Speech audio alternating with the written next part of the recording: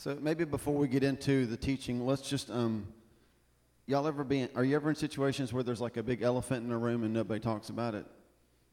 Yeah, that's fun, isn't it? I love that. So let's maybe this is not necessarily an elephant, but let's just address worship for a second, because it can be a little awkward at times, right? Because it's all based on how intimate our relationship with Jesus is. And so if you're in a place where you're not really intimate with Jesus and you're around people who are, it's like watching somebody kiss. If we're honest, it's like you watch somebody make out going, that's a little creepy. I don't quite know what to do with that. And so, a lot of us can relate to being in situations where you're kind of told to do something. Okay, let's all stand together. Let's all raise our hands. Let's all close our eyes. Let's all, you're told. But isn't it great when you're in a relationship and you don't have to be told what to do? Hey, husbands, isn't it great when your wife doesn't have to tell you what to do? Isn't it awesome? Some of us are still kind of waiting on that day. But for me, I can say with Wendy, hey, Wendy. Yeah, she's the great-looking woman right there. That there's times that we're sitting on the couch and I'll look over at Wendy and here's what I think. She loves me? Like, is she blind? Is she stupid? She like willingly hitched her life with mine. And a lot of times, what we want to see happen with you guys in worship, okay? We don't, I love to worship. We are just, it's one of our passions here at the gathering. It's not so that you have to stand there for 3 or 4 or 5 songs or whatever and feel uncomfortable. It's so that you start to feel drawn into the love and presence of God. And the way I feel about Wendy, how many times can we just close our eyes and think to ourselves, wait a minute, God, you love me? And when that starts to overwhelm you, suddenly worship's not about what are we doing now, right? And it becomes much more just a natural response to Jesus. And all my years hanging out with teenagers, I used to tell them all the time, any old fool can fake worship. Anybody can clap. Anybody can throw their hands up. But you know where you can't fake worship is right here. You can't fake it in your eyes, on your face. Because you've been at restaurants, right? You've watched the couple that sits there and the wife's talking and the man looks like he's listening, but he's watching ESPN on the TV right behind her. You can't fake it here, okay? And so we're not about pressuring you. We don't want you to feel like you have to do a certain thing, but I can guarantee you this. If you're with us over any amount of period of time, you're going to start to feel drawn into this relationship with Jesus where you just kind of go, well, I've never thought about, like the Bible talks about raising your hands. I might actually do that. Not because I'm suddenly, perfect or like I just walked in the spirit of Billy Graham jumped on me and so I raised my hands. No, just because I just love you, Jesus. I just want to be with you. Just me and you right now. Yeah, it's a little bit awkward if you're not there yet, okay? And we know that. So I'm just saying that so you can kind of feel a little bit at ease. Okay, makes sense? Everybody say, yeah, good, because I can stop talking about it. All right. So if you got your Bibles, and I don't even know if you have a sheet to take notes on because I'm sure we ran out a long time ago. But this is our second week in our Undeniable series, okay? And just to recap, last week we talked about undeniable association. And we said this, that the undeniable acts of God through us have everything to do with our undeniable association with Him. In other words, if you're not undeniably with Jesus, He can't do undeniable things through you in this county, in your life, in your family, where you work, where you go to school. So it's all about that association with Jesus, okay? So today we're talking about undeniable transformations. And I want you to know this right up front, that our culture is 100% committed to transformation. Since 2000, cosmetic surgery is up 232%. I was thinking about that. I'm totally in the wrong profession. Totally. I wouldn't be a good surgeon, because I've got a little bit of a southern accent, and you don't want to have a southern accent if you're a surgeon. You see, what we're going to do here is we're going to cut you open. You got to sound dignified, right? But, man, 232%. Some of the more popular procedures, butt lifts, tummy tucks, thigh lifts. I look good now, but can you imagine me if I got a butt lift? Yeah, It's probably better if you don't imagine that at all, right? Somebody said something, but I don't even know what it was. I don't know. Oh, I have to have a butt. Okay. Up 61% from last year alone. The next greatest wave of cosmetic surgery is calf augmentation. So people are going in and they're having procedures done to make their calves look perfect. I don't even want you looking at my calves. I'm not messing with that. And, of course, the biggest procedure in the last 10 years is Botox, which is just fun to say. Just look at your name and go, Botox. Isn't that fun to say? Here's how much Botox is up. In the last 10%, Botox is up 1,563%. Annually, Americans spend $10 billion on cosmetic surgery. What bad economy? I can't make my house payment, but I'm going to get me a tummy tuck. Okay? $10 billion. The point is not necessarily to make a statement about whether it's good or bad to get plastic surgery, just to make the point that as a society, we are committed to transformations. We are. We're committed to spending money on it. I've watched, oh my goodness, you want to be grossed out. You ever seen a liposuction procedure on TV? Like, they're just like ramming that stuff up in there, and it's like the vacuum cleaner's up in your belly, sucking out the fat, and it's just like, no wonder they're sore. It's just, it's creepy. We'll endure any amount of pain. We'll pay money just to have a transformation. What was surprising to me was I went to Google, and I use Google a lot, and I Googled undeniable transformation, and I was a little scared. You ever get apprehensive on Google because certain things you put in, you don't know what's going to come up. So like undeniable transformation, what's the image going to be for that? The number one image on Google for undeniable transformation is, you got it? Isn't that sweet? I'll just bend down so you can see it.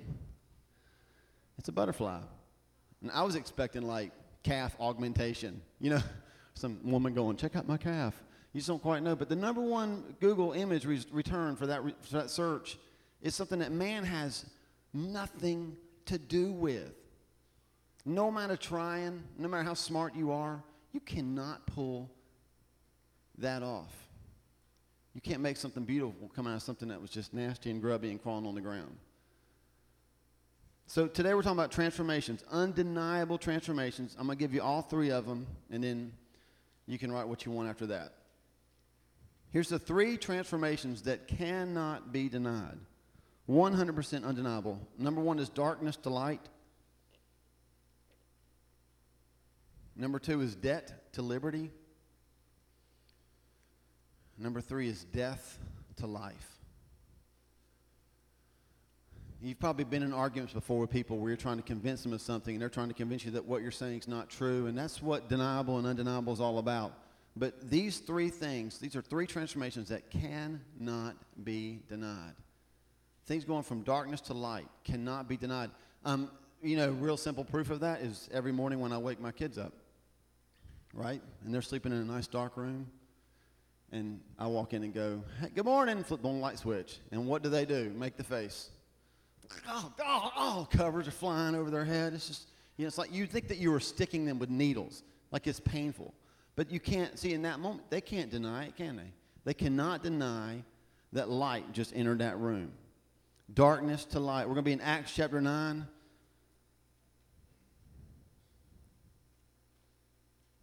Verses 1 through 18. I'm not going to read the whole thing to you. This is a story of Saul when he's going to Damascus to persecute the believers. And he gets knocked off of his horse. He's blinded. He goes to spend some time in Damascus. Saul was a persecutor. He didn't deny the fact that he was opposing Jesus. As a matter of fact, in Acts 26, 9 through 11, he talks about that. He actually is part of his testimony. Yeah, I used to oppose Jesus. He was 100% in darkness. It was part of his reputation. Verses 13 to 14 say that. That's how people knew him. Oh, Saul, the guy that persecutes Christians. He was 100% in the darkness. He was on the wrong side of Matthew 12:30, which says this: Matthew 12:30 says, Jesus said, if you're not with me, then you are against me. No middle line. You're with me or you're against me. So he was on the wrong side of that. His transformation was so undeniable because he was so undeniably in the darkness. So 3 days he's blind. One man, who's the meanest guy you can think of in your life? Just picture him right now. The meanest person in your life. The last person that you would ever want to go and talk to. Well, I'm sitting right next to him. Let's hope not.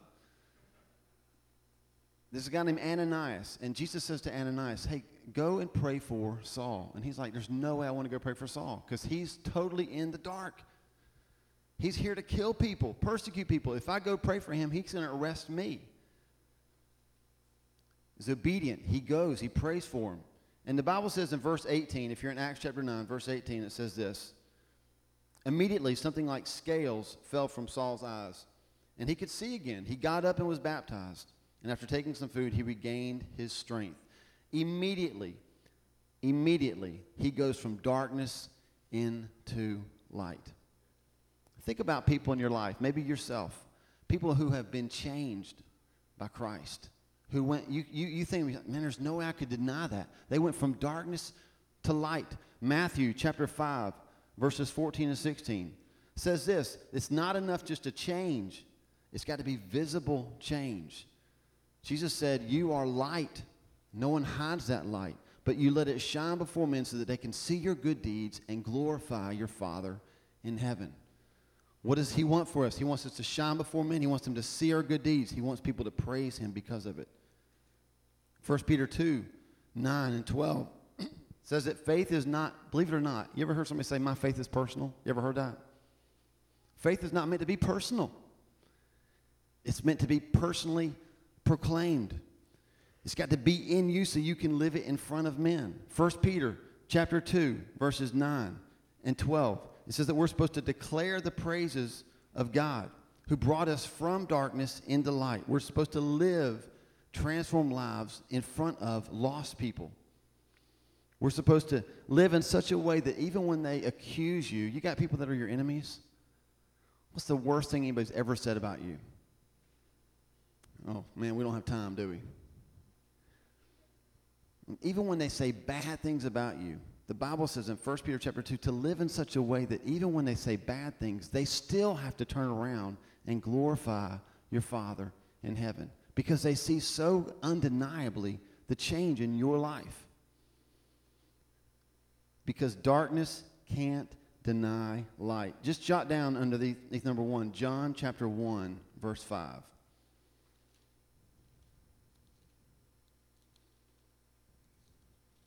Here's what it says. The light shines in the darkness, and the darkness has not overcome it. Isn't that what happens? Light shines in our lives, and people cannot overcome it. They can talk about it all day long. They can say, well, I don't even like Phil. But they can't deny that what happened in his life is real. They can't deny that darkness was there at one point, and now he's in light. Darkness cannot overcome light. Number 2, debt to liberty. When we hear the word debt, we think of money, right? And I found on YouTube, you want to show it? This great clip. I don't know if you remember this commercial or not from a couple years back.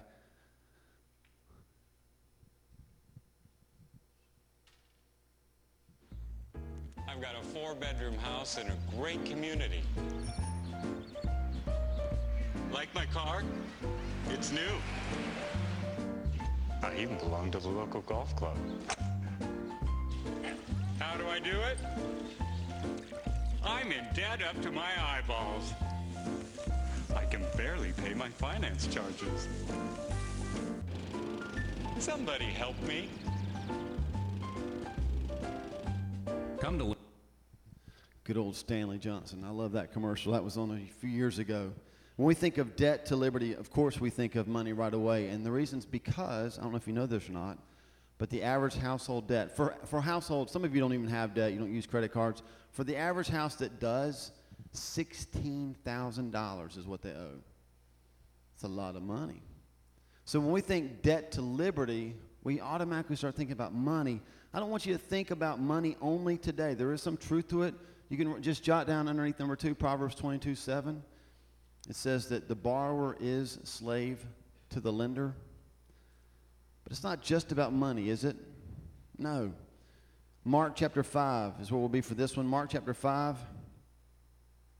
When we think about debt today, I want you to think about slavery. Not from our country's history, but from what we're slaves to. I mean, some of us, we are in debt. Maybe not financially, but we're in debt because we're slaves to something. Mark chapter 5 is this fantastic story about pigs and a guy that's demon-possessed. He lives in a cemetery. It's a great story to tell your kids at night, right? I got this story about a cemetery and a man that lives there, and he's always slobbering, and he's going crazy. His head spins around like that. He lives among the tombs. That's what the Bible says. He's demon-possessed. 2 things to note right away about this guy. Starting in chapter 5, verse 3, it says, this man lived in the tombs. No one could bind him, even with a chain. He had been chained hand and foot, but he tore the chains apart and broke the irons on his feet. No one was strong enough to subdue him. Not in day among the tombs. And in the hills, he would cry out and cut himself with stones. He was the crazy man in the cemetery. Here's 2 things to know about this guy. Number 1, he was possessed. Number 2, he was free, apparently, but really he wasn't. Imagine that. It says right there that nobody could chain him. They'd put chains on him and he would break free. We can relate to that. Appearing to be free. Nobody could subdue him, but he was subdued. Man, we try to be like that all the time. We try to act like we are free from things, but they've got us.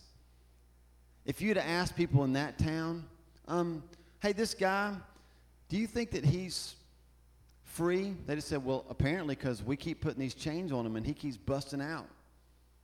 But when you read what the Bible says about him, he wasn't free because he kept living in a cemetery. He kept doing the same things he'd always done. He was possessed by demons. It is possible to appear free when you are not. And we live in a culture where we are in debt to things. We are addicted to things. When I read about this man, I think of 2 groups of people. I think of people who know they aren't free and people who think they aren't in debt. This is Stanley County, so we have, 1 million churches in our area? And this morning, they're all full of people who can't fathom the idea that they could possibly be in debt to anything. They're convinced that they're already free. Sometimes I'm convinced I'm already free, but when I stop and look at my life, I relate to the man in the tombs. I might look free, but man, things still have a hold on me. Let me ask you this question. This morning, what has a hold on you? What are you in debt to? If it's not Capital One, then what is it? I spend time with people who are addicted to things. You know what I know about people that are addicted? They're the first ones typically to tell you that they're addicted. But they're hopeless. They'll tell you right away, I just can't stop drinking. I can't stop smoking. I can't stop whatever. We always think of alcohol and drugs when it's addiction, but I mean, what are you addicted to? I used to be addicted to Gamecock football, but then I started watching the games. Not so sure anymore. Maybe you're addicted to food. You could be addicted to lying. You could be addicted to porn. We're addicted to all kinds of things. The question is, do we know it? Are we willing to admit it? And do we really believe that there's hope from those addictions? This man in the tombs, I've got to believe that he spent his days and his nights. Why does it say that he was always crying out? Because he's always crying out, is there any way for me to get free? People, they come and they bind me up and I keep breaking out. I know I've got strength. I don't know where it comes from, but I can't get free from what's inside of me. Sometimes religion's all about externally. Man, the last thing we want for you to do here is to walk in here on Sundays and feel like you've got to step out of your car, come in this door, put a smile on your face, and say, it's great to see you. Because then you're Stanley Johnson on the riding mower going, somebody help me. You look beautiful, but you know you're dying. That's not the plan of God for you.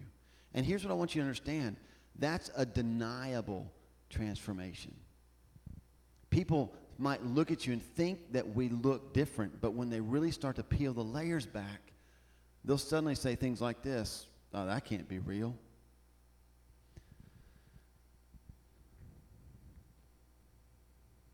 When I first got saved, I went to tell my girlfriend that I got saved. And in the process of telling her that I got saved, we started making out. This is weird. And in the process of making out, I'll never forget this as long as I live. I tell her, I just got saved. I just gave my heart to Jesus. I'm changed. I'm changed. And then we start making out. And in the process of making out, she looks at me and she said these words, I thought Christians didn't do this. That cut me. That's a deniable transformation. I'm going to ask you the question, can people look at your life? And it's not about earning your salvation. Can they look at your life and can they easily dismiss what you say Jesus has done? Because they can so obviously see that you're still addicted to other things. It's a hard question to ask. Undeniable transformation from debt to liberty.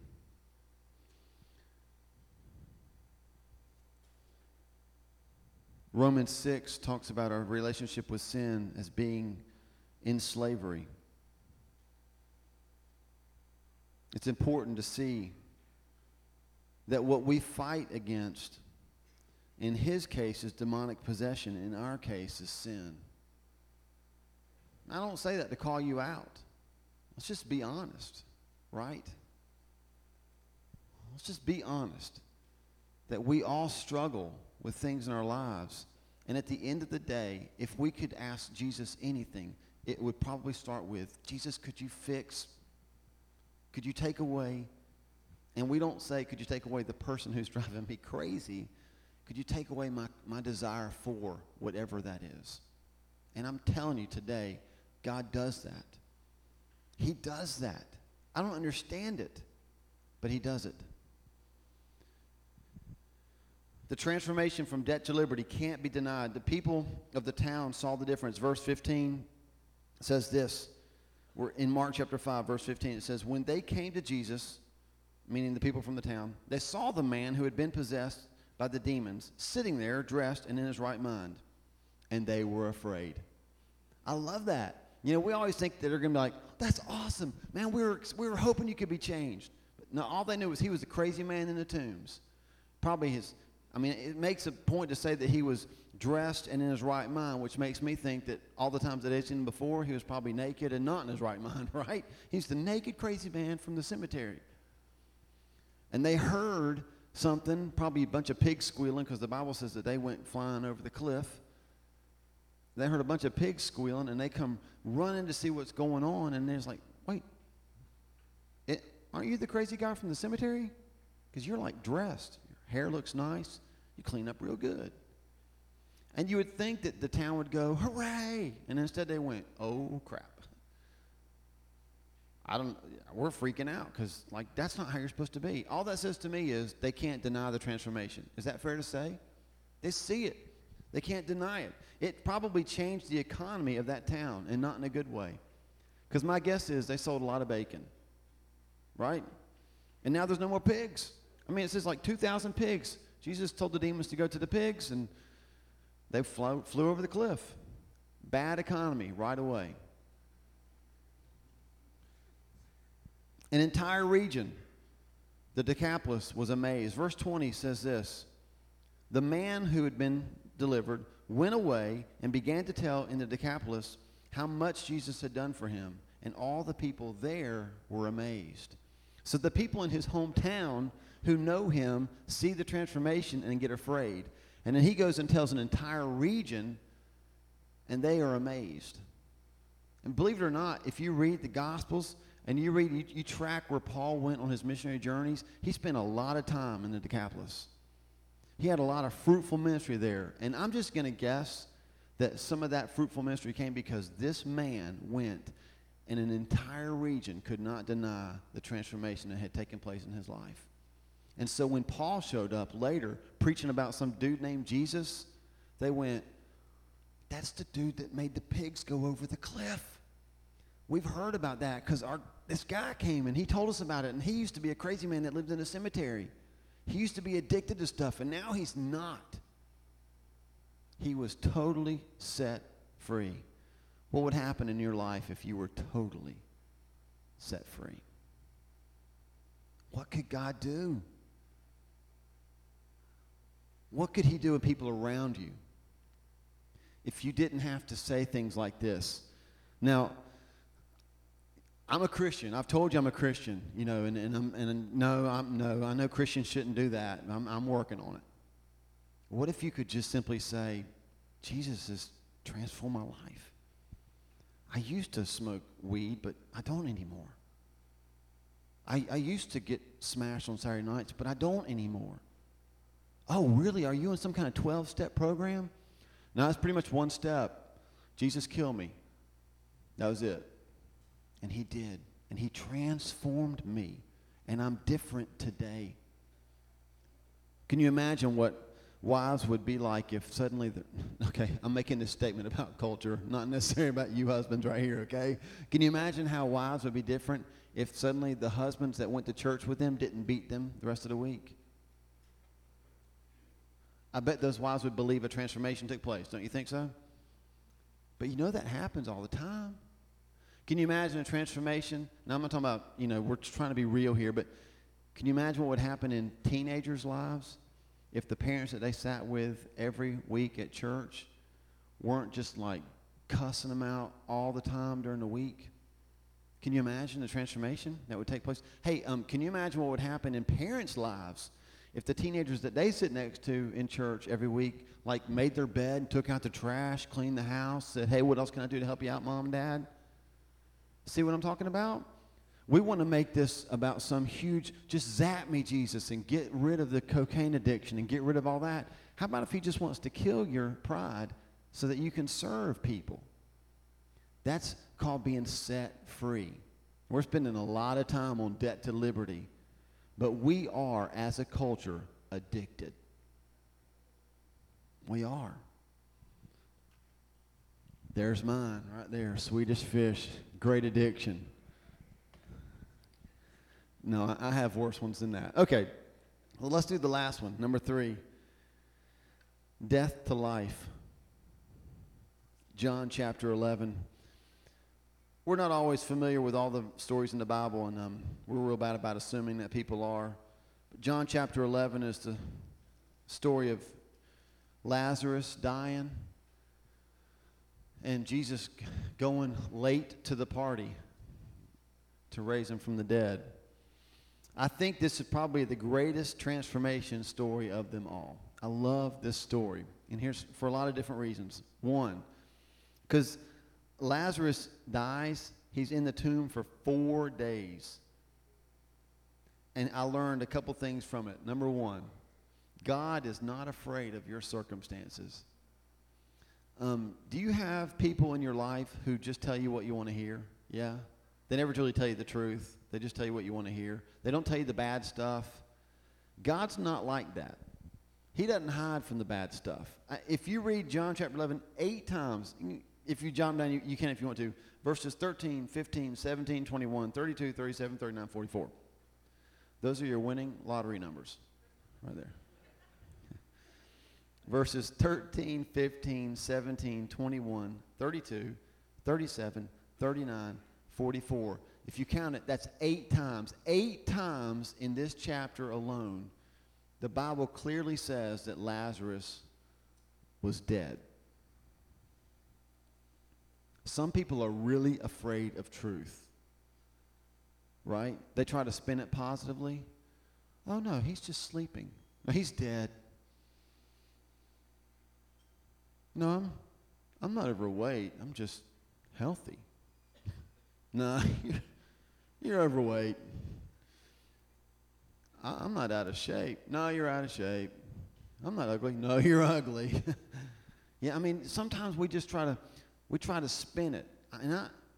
Bill O'Reilly's made a whole living on Fox News saying, you're in the no spin zone. It's like, but you're spinning it.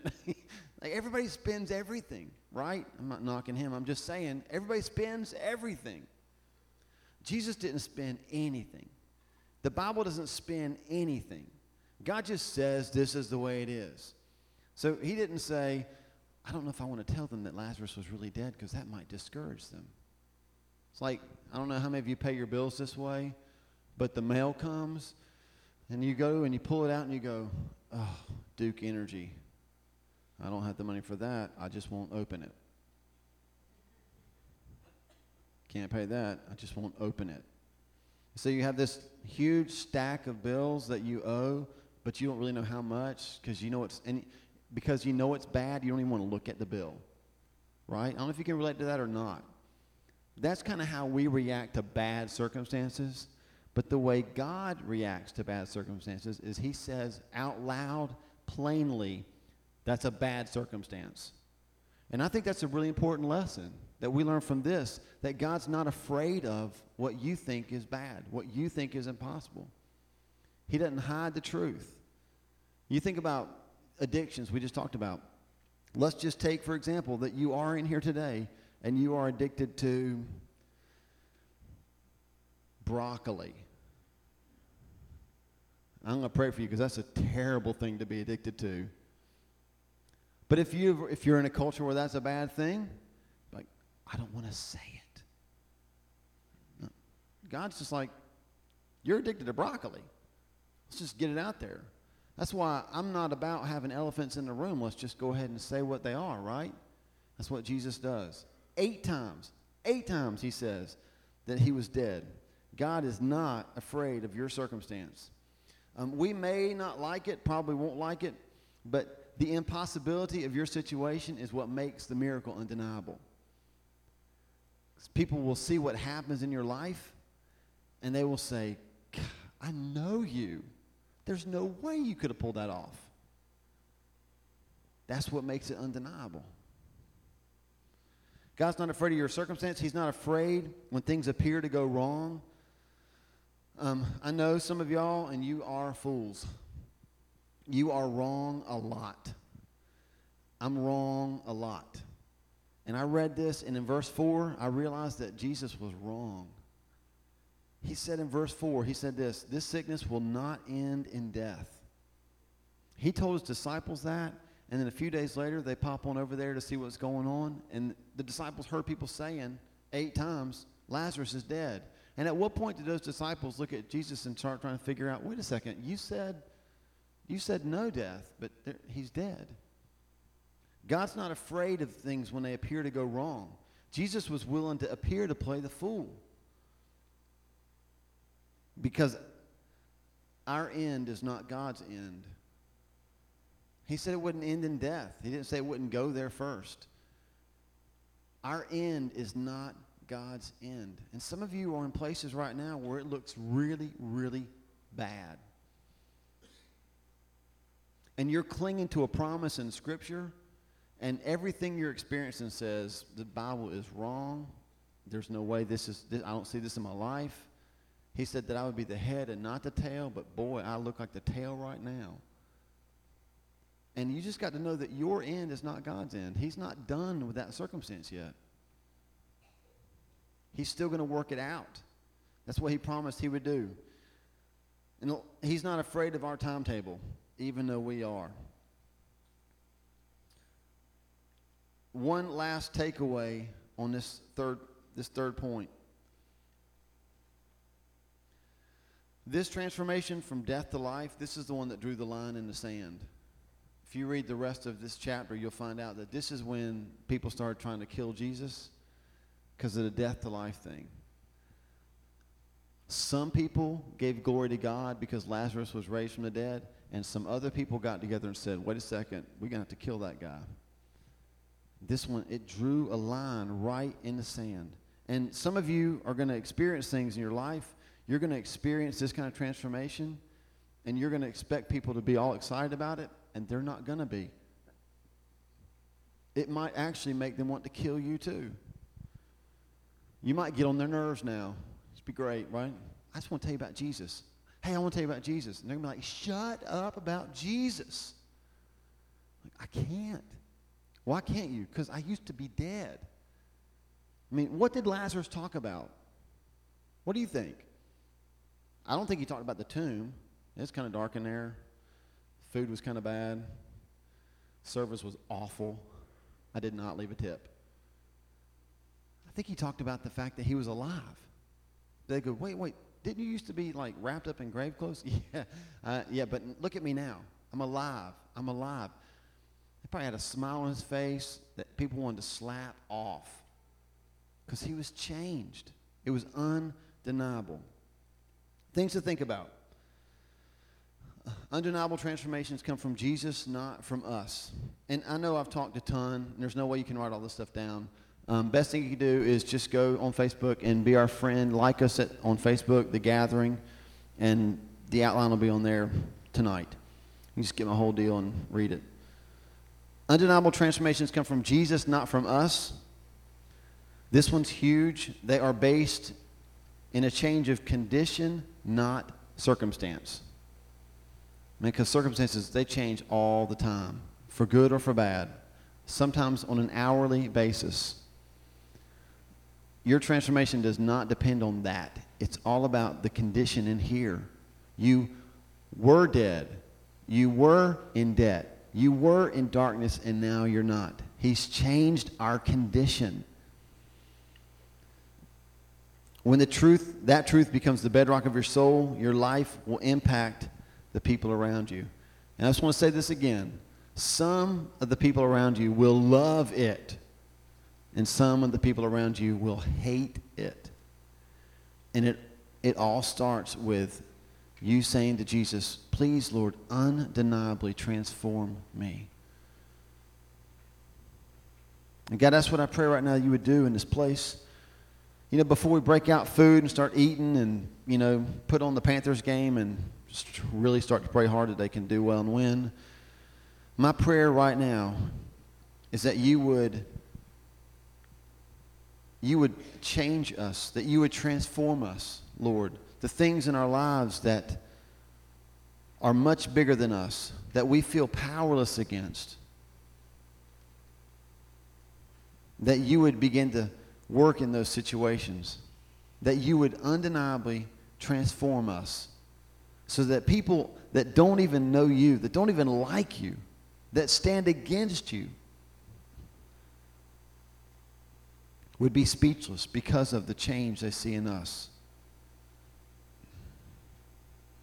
That you would mark the gathering as a place of people that are passionate and hungry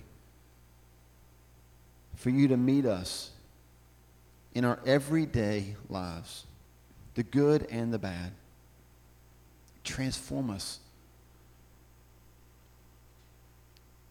so that we can be like that man of the tombs that left and didn't even go with you. He just went back to where he lived and he just told everybody.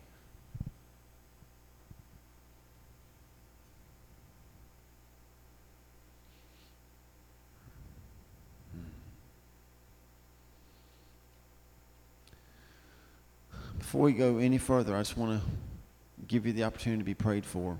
We've spoken a lot about addictions today, and I'm not a counselor, I'm not a professional, I'm just a guy who loves Jesus, and I want to see people set free. And I want to give a moment for us to pray for you. If you just say, you know what, yeah, I'm addicted. I don't even have to know what it's to. I don't care what it's to. I'm addicted and I need Jesus today to get me out of debt. I don't want to be a slave to that addiction any longer. And I believe that that's part of what he has planned for today. And we could do the whole like close your eyes and don't look around, but isn't that stupid? Because don't we already know?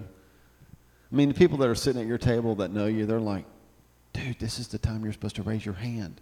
They're telling you right now, I'll raise it for you. It's not to shame you. It's so that you can just say, hey, this is where I'm at. And it's bigger than me. And I can't fight it anymore. And I don't want to appear to be free. I actually want to be free. And all that comes from just being honest and saying, all right, I admit it. Pray for me. I appreciate that. Anybody else? And we're going to pray before we get out of here. I appreciate that. Could anybody else? Yes? Good deal. Here's what I'm going to ask you to do. Look, we don't want to make people feel awkward and out of place, but I'm going to ask you, do you mind just standing right where you are? You're not going to have to come up here where I am. And we're going to get people just to put hands on you. We're going to lay hands on you. We're going to pray right where you are. I appreciate that. It takes a lot of courage to admit this.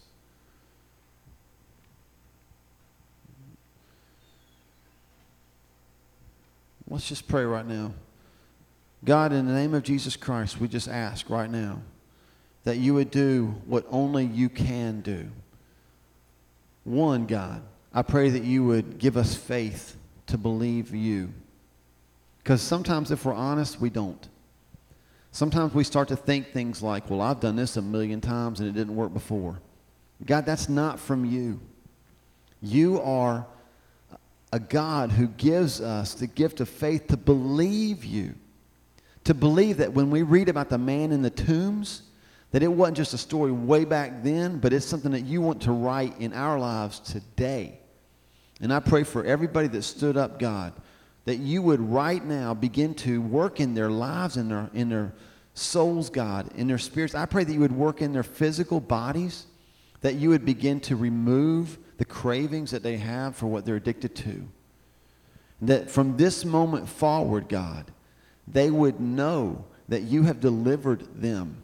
And not only would they know, I pray that you would do such a God thing in their lives that their families, the people that know them the best, would, and typically are the ones that want to throw out all the failure first, that the families would be speechless and amazed at what you do right now. We ask you to do it in the name of Jesus. Amen.